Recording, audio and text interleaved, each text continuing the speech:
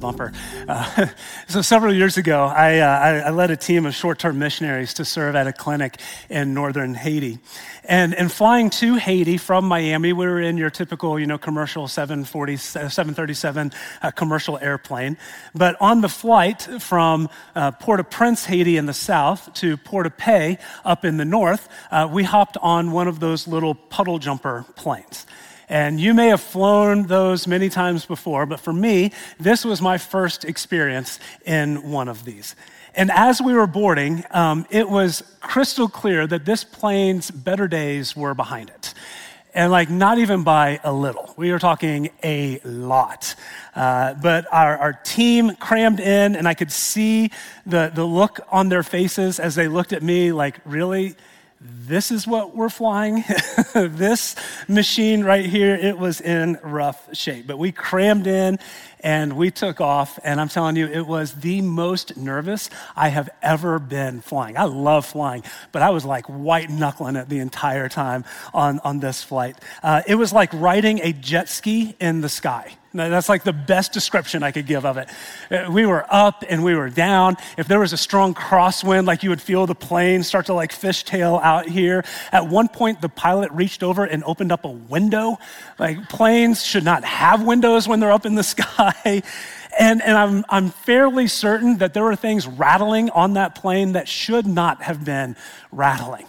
And so we make our way up north. Scenery's beautiful. So I'm okay, just focus on that, focus on that, focus on that.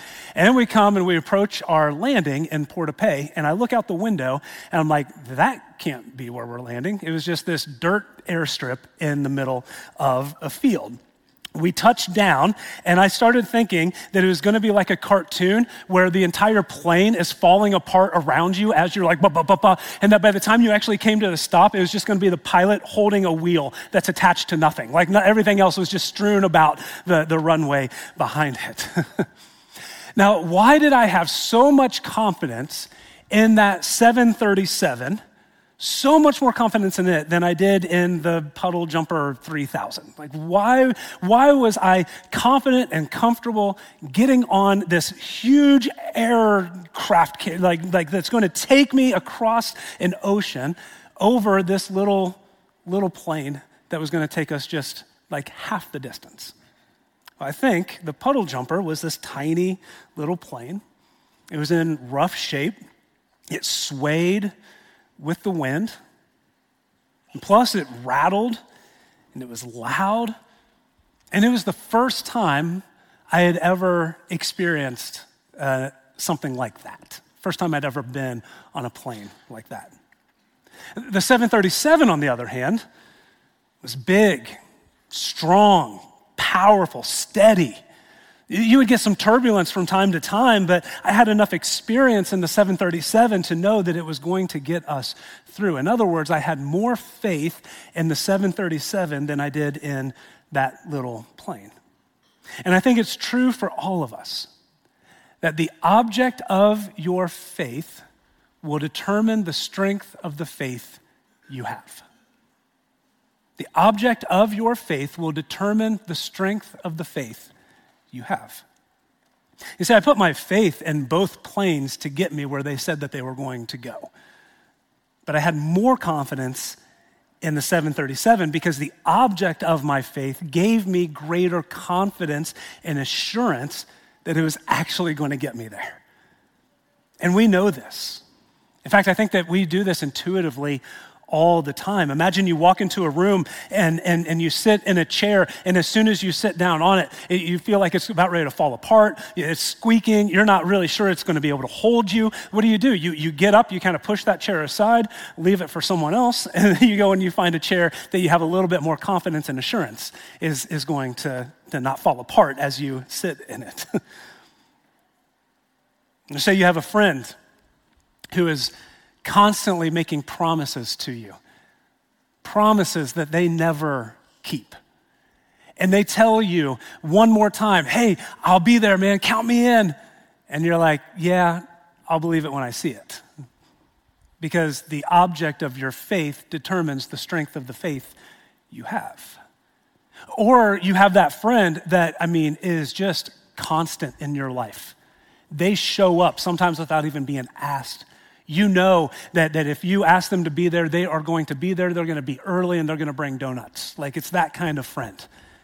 And so if they say, hey, I'm going to be there, you have confidence that they're actually going to be there because the object of your faith determines the strength of the faith you have. If you have a Bible or a Bible app that you like to use, turn with me to Hebrews chapter 11. We are in week 2 of our series called Faith in Action, which is a little redundant because faith is action. But all summer long, we are going to be exploring the active faith of these men and women listed in Hebrews 11, this hall of faith, as it's been called. And David and Beth did a great job kicking us off last week just by looking at verse 1, simply what is faith and what does it mean to walk in faith? If you didn't get a chance to listen to it, go back, find it in our podcast. It was excellent. I was here for all 3 services last week, not just because I wanted to be an encouragement to David and Beth as they spoke, but because I told them they were saying things that I needed to hear in that moment. Like, their sermon ministered to my own soul, and so it wasn't good enough just to hear it once. I needed it 3 times. And I want to circle back around to where they landed last week. So let's look again. Hebrews chapter 11, starting in verse 1. The author, which we don't know who it is, but the author writes, "Now faith is confidence in what we hope for and assurance of what we do not see. This is what the ancients were commended for." Let's read that again. Now faith is confidence, say confidence, in what we hope for and assurance, say assurance, about what we do not see. This is what the ancients were commended for. And so all of these people that the author is about ready to rattle off throughout the rest of this chapter were commended by God for having confidence in what they hoped for and assurance about what they could not see. They were confident that God was going to give them a land to be their own. They were confident that God was going to deliver a son, an heir, through whom a nation would be built, even in their own age. They were confident that God was going to come through for them, even when all of the evidence seemed stacked against them and pointing to the contrary. Come what may, they walked in this quiet conviction of assurance that what they believed was true and what they hoped for would come to pass, even if their eyes would not see it. But why did they have this kind of faith? Like, what warrants a faith like that? What gives them the confidence and assurance to do some of the things that they did? I mean, one of the people that we read about in Hebrews 11 is sawed in half.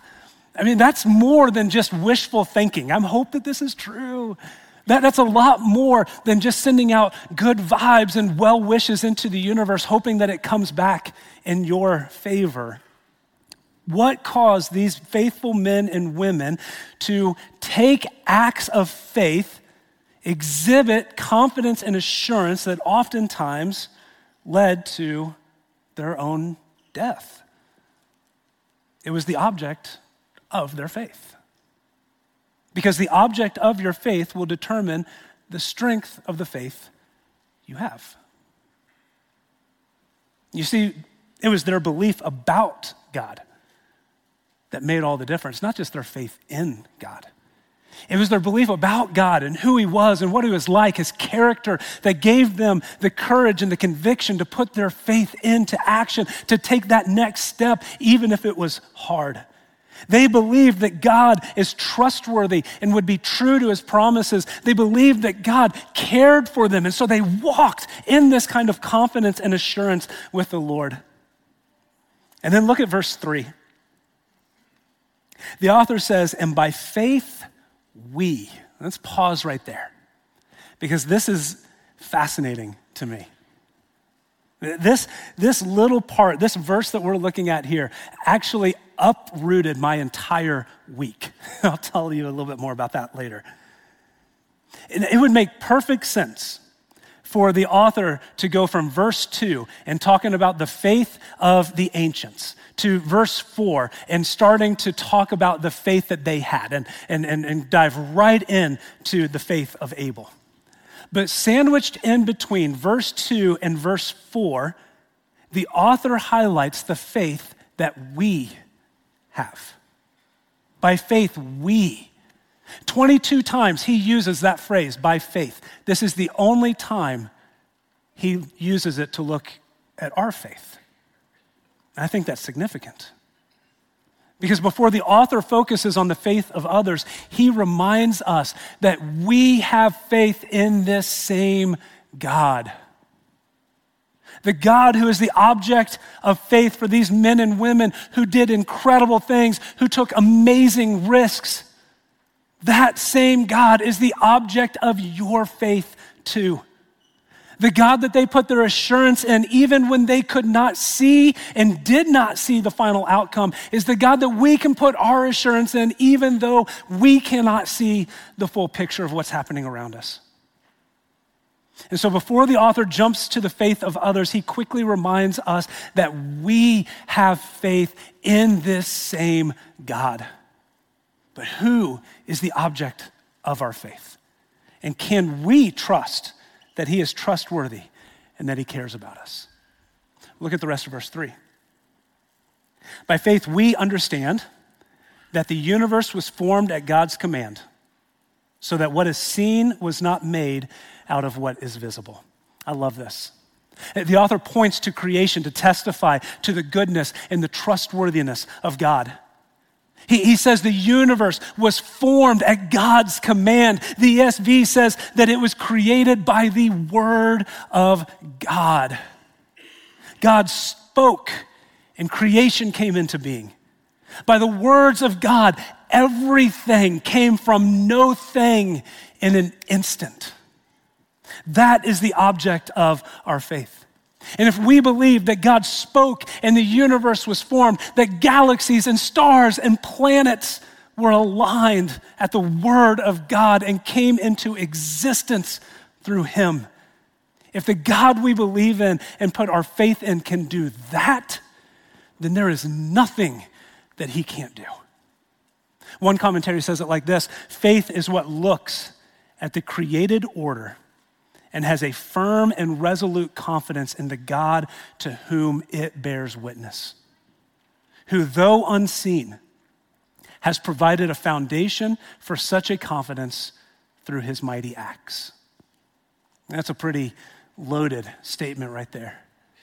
And what he's saying is that we can be confident in what we hope for and assured of what we do not see, because the object of our faith, who made everything out of nothing with just his words, can do the same in us. And creation testifies to the goodness and the power and the trustworthiness of our God.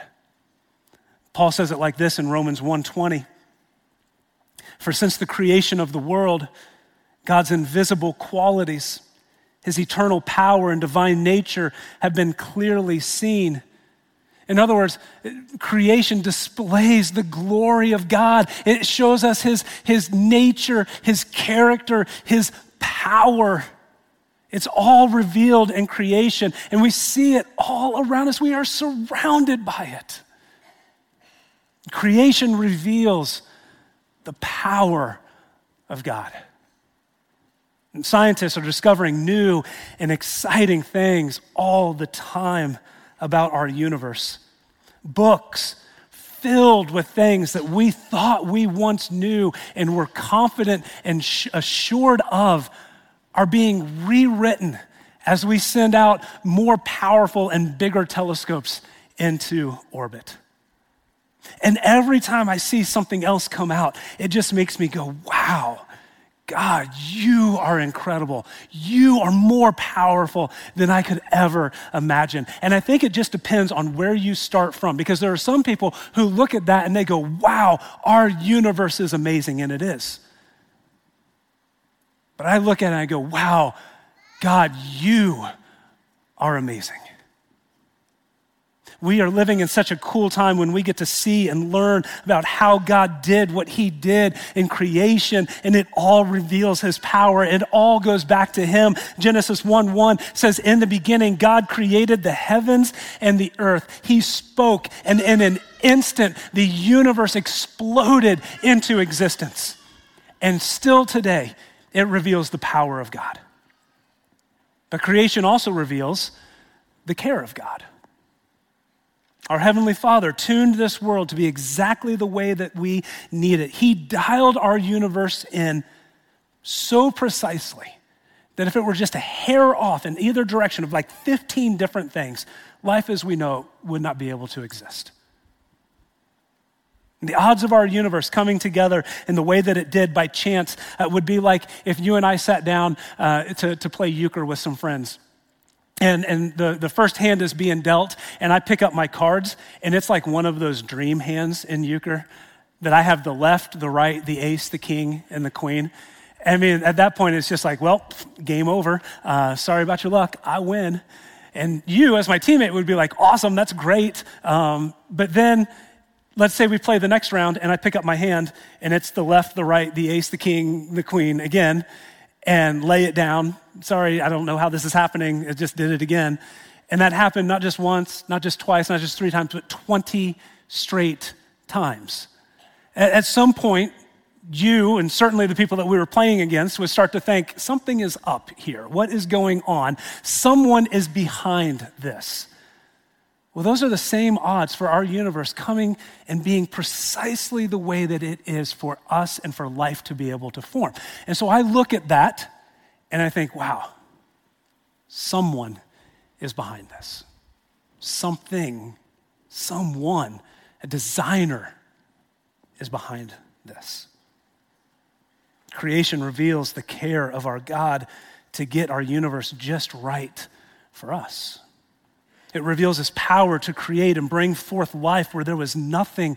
Creation reveals God's eternal power and his divine nature. The theological words are his transcendence and his immanence. God's transcendence and his immanence.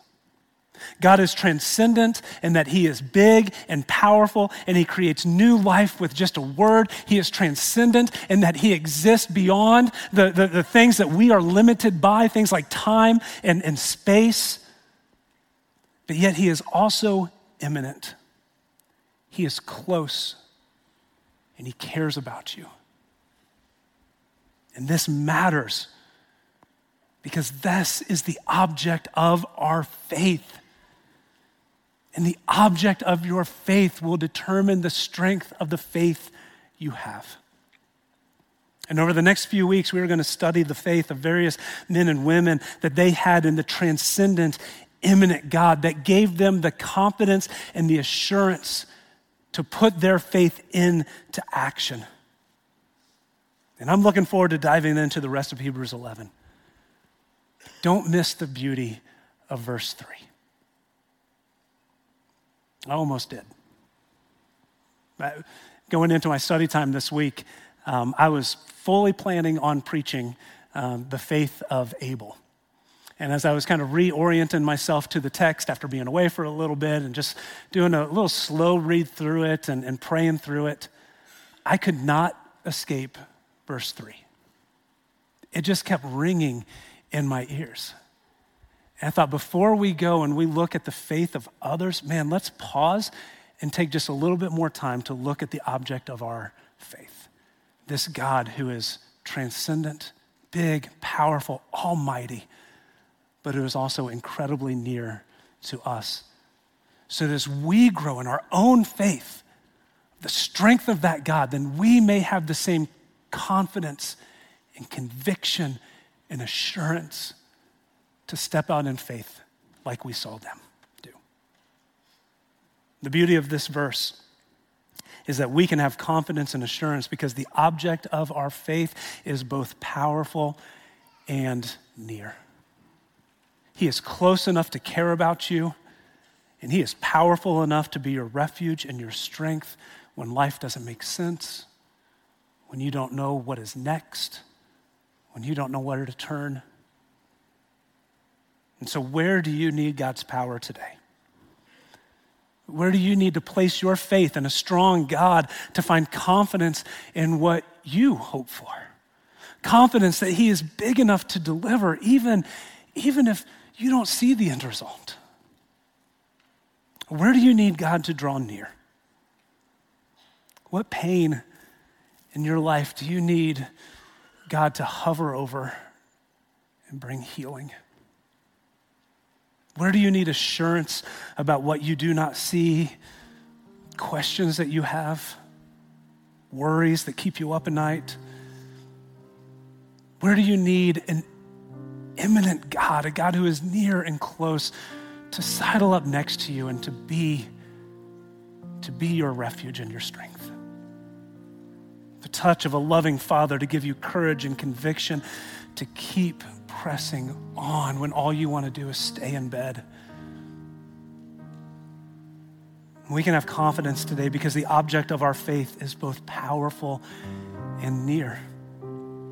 And Jesus is the greatest proof of that. When Jesus walked this earth, he drew near to people who were hurting and broken. He showed the love of the Father in the way that he tenderly cared for them. When everyone else wrote them off, looked down on them, walked right past them, Jesus walked to them and showed them the love of the Father. But he didn't just care for them. Jesus showed the power of God to do something about their situation, the power of God to restore and redeem and renew what sin had broken and taken away from them.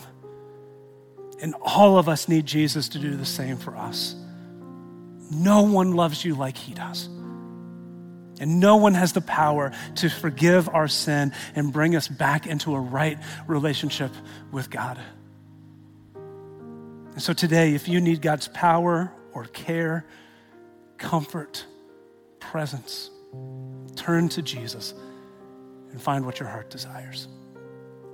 I'm going to invite Hannah to come back up and show us and tell us how we can do that this morning. But first, let me pray. God, thank you for your mercy and your love. Thank you that you are big and you are powerful and you are almighty, and yet you are as close as a whisper to us. Lord, I pray that we will grow in our understanding of you, the object of our faith, so that we can have a greater, stronger faith in you, that we can have greater confidence and assurance to take those steps of faith that you are calling us to. You who spoke and the universe came into existence, Lord, what can you not do? And so give us the trust, give us the faith to put our faith into action, to trust you, to see you move in and to see you move through us as we walk in faith. I pray this in Jesus' name. Amen.